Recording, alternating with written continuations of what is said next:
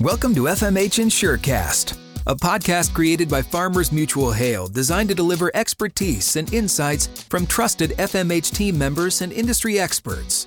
Each new episode will dive into new products, industry updates, and innovative solutions. Let's get to today's topic. Well, hello and welcome back to the FMH InsureCast.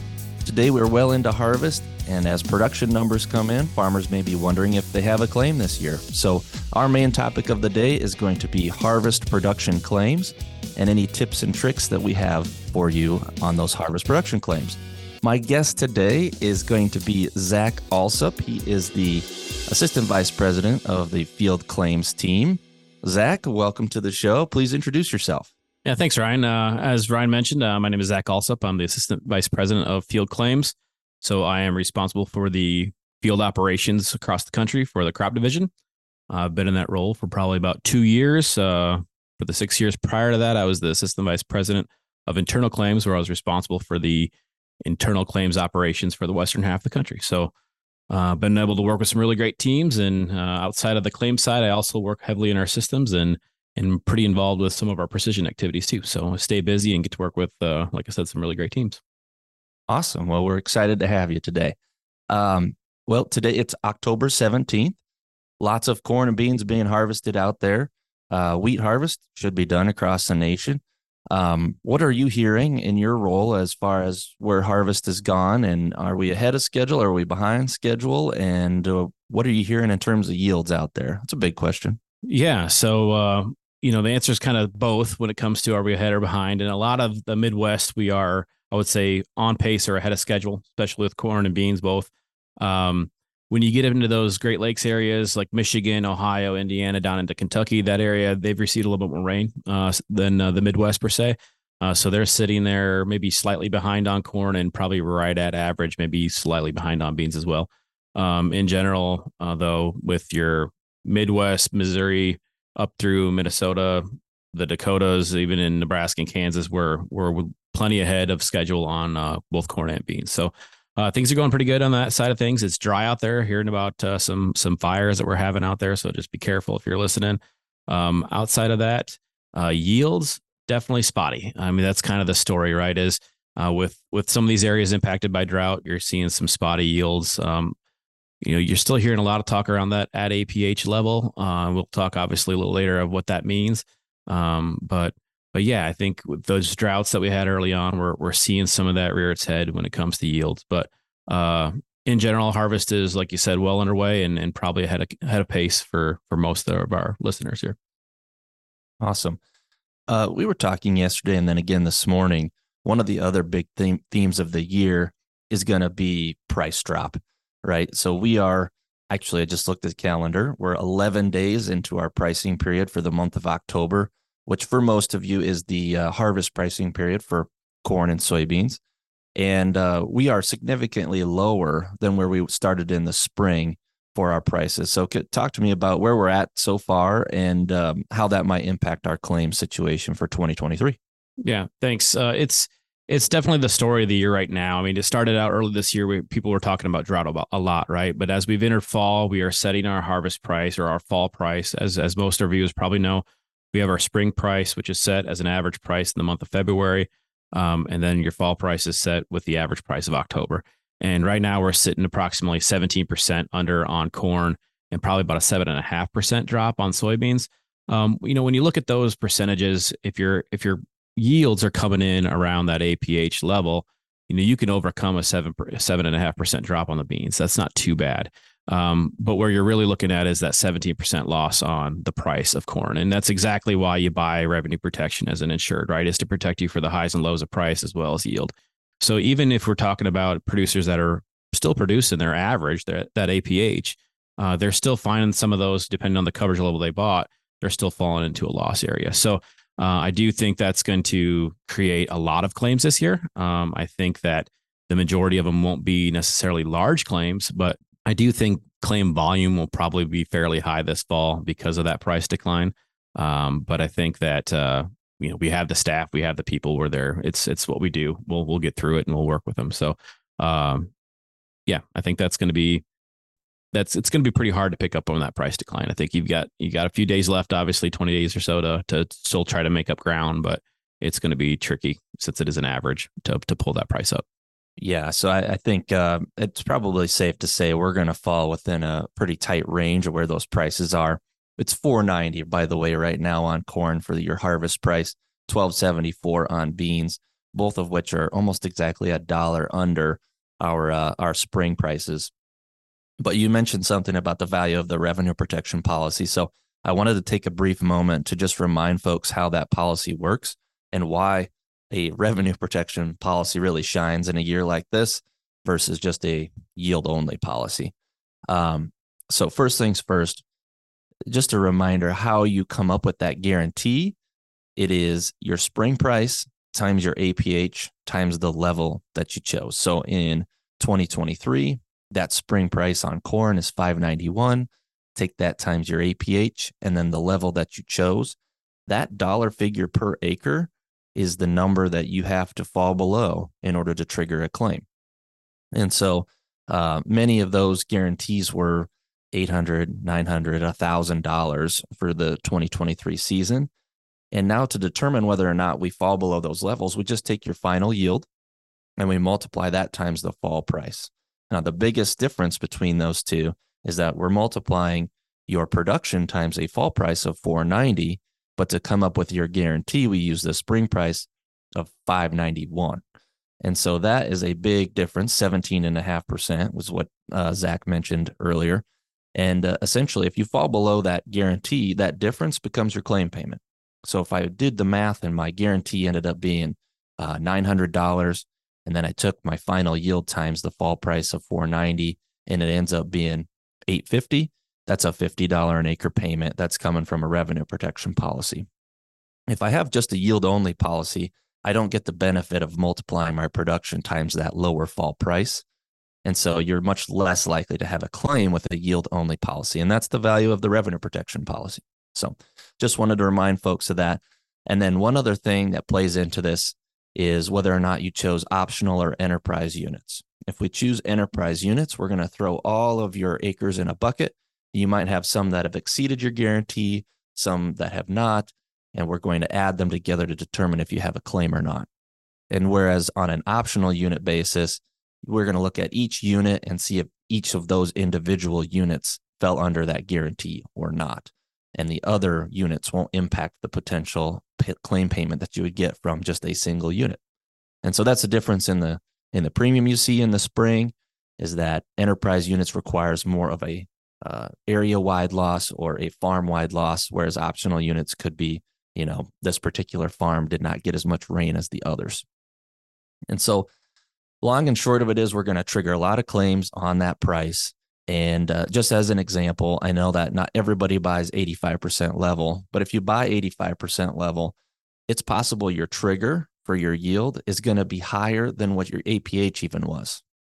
So if I had an APH of 200, I might actually trigger a claim at 202, 203, 205 bushels per acre. And so just be very aware of that. Sometimes farmers have the mentality, well, I had to have some sort of a yield loss before I get a claim. Well, if I even have just an average year this year for 23, it's possible I still have a claim payment coming to me. So just wanted to remind you all of that. And then one other quick side note, we talk a lot about ECO and SCO and margin protection on the podcast. Those are county-based plans. Those are all also impacted by this price drop. And those will, because they are such high-level coverages, likely to see a lot of claims paid on those three options as well. Just a reminder, you're not going to get those until next June, right? So that's not going to come out for most of you, corn and soybean wise, until the middle of June in 2024. So with that aside, let's make the assumption that we have farmers out there that do have a claim. Zach, what is something a farmer should take? What kind of steps should a farmer take once they believe they have a claim? Yeah, and great explanation of the RP. But I think you kind of hit on one of the elements when you mentioned the trigger amount, right? So if you think you may have a loss, the first thing I would suggest you do is you reach out to your agent, visit with them. They have the ability to run a trigger yield report. So what that means is basically they can run a report for your policy, unit by unit, be able to plug in the price they want to, and it's going to kick out at what yield you'll trigger into a loss. So then you know what that yield looks like as you harvest. If you think you're getting close, I definitely suggest that if you're not sure or you're on that edge, just go ahead and turn the claim in. It's much better to have a timely claim submitted that we can work and end up withdrawing if it's non-payable, or you find out you don't have the loss, we can always withdraw that. That's a better situation than waiting to the very end or getting too late when it comes to submitting your claim, and then we have to decide if we can accept it or not.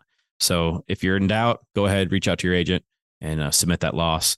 If you're not quite there and you keep continuing to harvest, and then later you say, you know what, I think we're getting close to probably that trigger amount or that trigger yield, then just go ahead and have that agent go ahead and turn it in. And I would also suggest, when you're turning them in, if you're turning your corn claim in and you think you also may have a soybean one, if you're not sure, turn them both in. It's one claim number. Get both crops submitted. It just speeds some things up in the end, and we can work them both. Or when we show up to your farm, if you're not concerned about the one crop anymore, we'll just work the one. So no harm in submitting those and then withdrawing them later if we're not sure. If you're absolutely certain you had a bang out year on your yield and you're not concerned, then obviously you don't need to submit it. But again, work with your agent. They can get you that information. They can run that report for you. They can help you out. And safe to say, and I won't ask you to go through the full explanation, but safe to say, it's not something we want to sit on, right? There are some deadlines eventually where it does become too late to turn in a claim. And so we want to be on top of what our numbers are and turn in that claim as soon as possible. Yep. That's kind of what I'm alluding to there with the comment of it's better to be proactive than sit and be late. So if you're not sure, like I said, reach out to that agent, get that trigger yield report if you can. Have that in your back pocket, if you will, and pay attention as you're harvesting out there. Or if you already know where you're landing on your yields, then start those conversations early, get those losses turned in, and then we can reach out to you and start scheduling when we can meet with you to go over your records. So let's pick up right there. So the agent's going to turn in a claim on behalf of the insured. The next thing that's going to happen, correct me if I'm wrong here, Zach, is we're going to get notice of that. And we ask our adjusters to try and reach out pretty soon after there's a notice of loss that's been turned in. We assign adjusters to agencies so that they kind of have a certain amount of business that's assigned to them. And when those claims get turned in, we try and get communication with the farmer within a couple of days, correct? Yeah. So we try to hold up to the standard of 48 hours. Within 48 hours, we're trying to reach out to you. If it's in an extreme year, we may have the agent reach out to you on behalf of us to let you know we do have your claim. But for the most part, we're trying to get a hold of everybody, let them know, hey, just so you know, I got your claim. This is kind of the claim load, and start those early conversations with the insured to say, hey, what are your expectations? What's your availability? Where are you at within the process? Are you ready for us? Those types of conversations. So perfect. So they get the phone call. They, as in the farmer, gets the phone call from our adjuster. They set an appointment. What should the farmer have ready to go once they are getting ready to prepare for that visit with the adjuster? Yeah, I mean, the first thing, once you submit that claim, our adjuster gets that immediately, and so it's a matter of where they're at in their work day, where they're at in their workflow when they're going to make that call. Again, we're looking to try to make that first contact with you within that 48 hours. So with that being said, is when you have that conversation with your agent, you submit that loss, expect a phone call, and it's probably not going to be from a phone number that's saved in your cell phone, right? So, my big ask is, I know we don't like to answer phone calls anymore that aren't from numbers saved in our phones, but if you have an agent or an adjuster calling you or trying to get a hold of you, please try to answer those calls. And if not, respond to the message, because one of the biggest things you can do to help us out and to help yourself out is just have open communication with that adjuster. They're out there to try to find every penny that you deserve and work that claim quickly and accurately and get you your money as soon as possible, right? So open communication with that adjuster will help. I would also say in that initial conversation, again, discuss your urgency for payment even. If you're one that really is really wanting to get that money in your pocket as soon as possible, let them know. And they'll try to work with you as far as their availability and their workload. If you're one that's maybe not as concerned about getting your money right away, and maybe even you prefer to receive it after the first of the year, that's a common request we get. They can, we're going to have plenty of claims this year. We can prioritize claims as need be. If you're the one that's not in a big hurry, we can put you toward the bottom of the pile. And if we're not getting there till December on your claim, we can even offer to hold the claim for up to 30 days for you. So we've got some flexibility there. So the big thing again is don't avoid us to try to delay things. Just go ahead and work with the adjuster to set appropriate timelines and set your meetings. Once you have your meeting established, record keeping's king, right? So you want to make sure you have your production all ready to go, have it separated by unit, make sure you're keeping the production separate. I would say that if you're one that hauls your grain to town, one of the new things that we've offered this year, which is really handy for everybody involved, is if you can request your production records from that elevator in a CSV file or an Excel format, our adjuster crews can import all that production straight into our system. So they don't have to sit there and key. So if in the years past, if you've had an adjuster sitting in their truck or on their hood of their truck, plugging away on their computer, or maybe sitting at your table for an hour plugging tickets in, they don't need to do that if we have that in Excel. We can consume all that data right into our claim system, and it reduces down on keying errors, right? We don't have to type all those tickets in. So it's faster for us and more accurate for you if you can get that in Excel format. So that's fairly new for this year. Looking to get that information in there. I will say I have firsthand experience. My first year on the job working for Farmers Mutual Hail, I probably punched in 10,000 tickets. Right. It's a real thing. That's not a joke. That is probably very real. I probably punched in 10,000 tickets in my first year, which was the fall of 2012. So I had plenty, actually didn't have that much production to key in. Right. I just had a lot of farmers who had claims. Yeah. Let's not have another 2012. So Agreed. But yeah, so that's part of the record keeping, is again just knowing where your production came from. Precision rolls right into that. If you're a precision farmer, I'm sure you've heard a ton of conversations about precision on this podcast and as well as others. But if you're out there in the country where you can keep your irrigation separate, your irrigated, non-irrigated separate, precision's great for those record keeping. If you record harvested data with your bubble on top, that's fantastic. The big thing there is make sure you have a calibration report. And if you do, and you're within that 3% tolerance, then we should be able to use that production information. That's a big time saver. If you have a policyholder center account, which I hope all these listeners do, not only can you pay your bill and set up ACH and things of that nature, but you can also submit your precision data through your policyholder center account. And if you do that, we can consume that right into our claim system again, have that already assigned to the units, provided you can upload your calibration report there as well. So the adjuster truly can get all that information and have a lot of that ready to go when they show up for their visit. Most of it would be reviewing it with you and getting a signature. So precision's a great time saver for both the adjuster and the insured. And again, it just results in getting paid timely. And when it comes to getting paid timely, I mentioned ACH in that last comment. I mean, direct deposit, that's what that is, right? ACH is the ability to have the money wired straight into your bank account versus wait for a check. And I think most of us would probably agree that the postal system is probably not what it used to be as far as dependability and timeliness. Everybody has their issues, but that's one of those things that we've definitely seen an uptick in lost checks or delays and checks getting to our folks. So I highly encourage folks to get into a policyholder center, sign up for ACH. They can reach out to their agent. Their agents have the ability to have them fill out the form to sign up for ACH as well.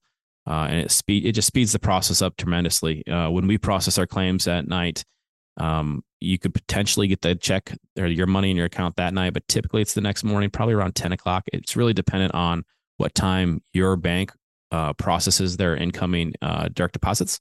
But it's a great way to get your money faster. Now, I will throw out a caveat that if you have an assignment of indemnity on your policy, meaning that you typically it's with the lender, that you're one that gets a check and it has your name and the lender's name on it. So you have an assignment of indemnity there.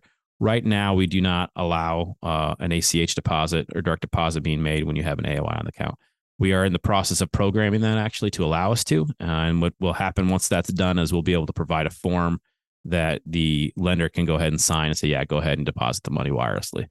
And we'll just send the money in and then they settle up as need be. So it's a great way to get your money quicker for sure. Lots of good information today. If I could highlight one thing, it is definitely that you would not believe how many troubles we have with the mail. Right. Whether it's just delivered to the wrong person or it takes 10 days or whatever, there are a lot of issues and we can relieve all of those through direct deposit. So I really want to highlight that. Relieves a lot of headaches. Especially, I mean, you think about, we're sitting here in the center of Iowa, right? And we have a nationwide footprint, obviously. Mm-hmm. So when we start sending them to very rural areas, which, guess what? That's where a lot of our customers are at, right? As in these rural areas, Even if you send something 2-day mail, it doesn't show up in 2 days anymore. So it's a great way to speed that up, and it's more secure. It's not a big check sitting in your mailbox. It's actually in the bank where it's safe. So big plug for that, and highly encourage it. So Zach, if you don't mind, can you give our listeners just kind of an idea? Once the insured signs off on a claim, they're completed, it gets submitted to our office here. I know you've talked some numbers before. What's our typical turnaround time? Not saying everybody's going to be the same, but what's our typical turnaround time for a payment to be issued? Sure. So once you've signed off on that claim, that adjuster is going to upload it to the office for processing a payment. And there's a round of, I'd say, auditing, if you will. I mean, right? We're gonna make sure things look good on that claim and try to make sure it's absolutely correct before we process it. Our goal as an internal claims team is to have any claim outside of a prevent plant claim turned around and out the door within 3 days. Prevent plant, we give our teams 5 days because they're more complex and it takes more time to go through it. We consistently beat that turnaround time. Years past, and I don't think we're tracking any different at all, would be less than 2 days turnaround time is the average. If you have a higher dollar claim where it's going to require some sign-offs from some different supervisors and whatnot, more people looking at it because it's a bigger dollar claim amount, those tend to take a little longer. But the average claim is out the door with less than 2 days. And I think last time I looked, I want to say prevent plant was running around 3 days and change.